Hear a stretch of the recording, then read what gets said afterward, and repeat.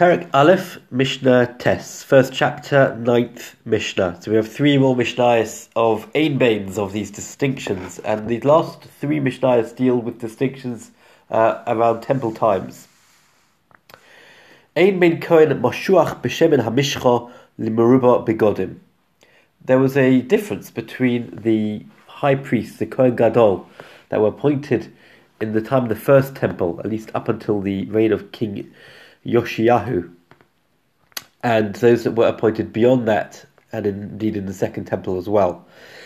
In that they had what was called the Shemen HaMishcha, this anointing oil, and the Kohen Gadol, the high priest, was anointed with this special oil up until that point.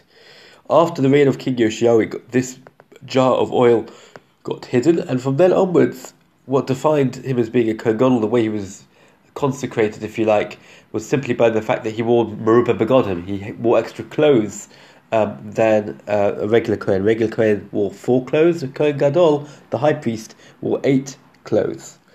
But they weren't anointed with this special oil because that special oil no longer existed. So the Mishnah wants to know, is there any practical difference between those high priests that were appointed in the first temple times with this anointing oil and those after that? So the Mishnah says, there's no difference between the priest that was anointed with this anointing oil, limeruba begodim, to the priest that was simply a high priest out of the fact that he wore these extra garments. Elo, except par habo al kol mitzvos. This was a special cow that a Kohen Gadol, high priest, would have to bring if he ruled on a particular matter and he permitted the people to perform something which was in error. But it wasn't just any old thing that was in error, but it was on a sin that would have been punishable by kares, by being cut off from the world to come, had it been done on purpose. Obviously here it wasn't done on purpose because he just taught incorrectly. They didn't mean to do it on purpose. Nevertheless, the Kohen Gadol, who had made such a ruling, needs to take responsibility for that. If he made an incorrect ruling and caused people to sin, even though it was inadvertent, but it was a matter of something with quite stringency, he would have to bring a special offering of a cow to the temple, but that was only for those who were Mashuach B'Shem HaMishcha in the first temple times, where they were anointed with a special anointed oil.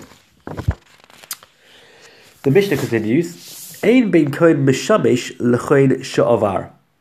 Now here is a very interesting thing. You imagine you had a high priest who was serving in the temple, and then some sort of psul, some sort of invalidation happened to him. Perhaps he became tamei, impure, inadvertently, or something like that, and it meant that he wasn't able to serve as the Kohen Gadol temporarily. So in the meantime, they had to find a high priest who would replace him until he was able to purify himself and be fit to be the Kohen Gadol again.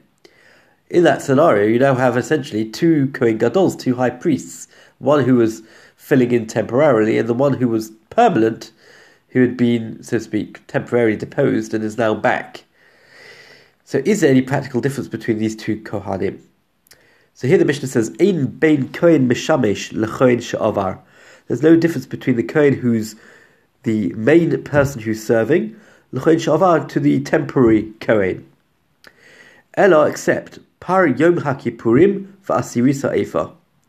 The cow that was offered up on Yom Kippur and the 10th of an ephah offering.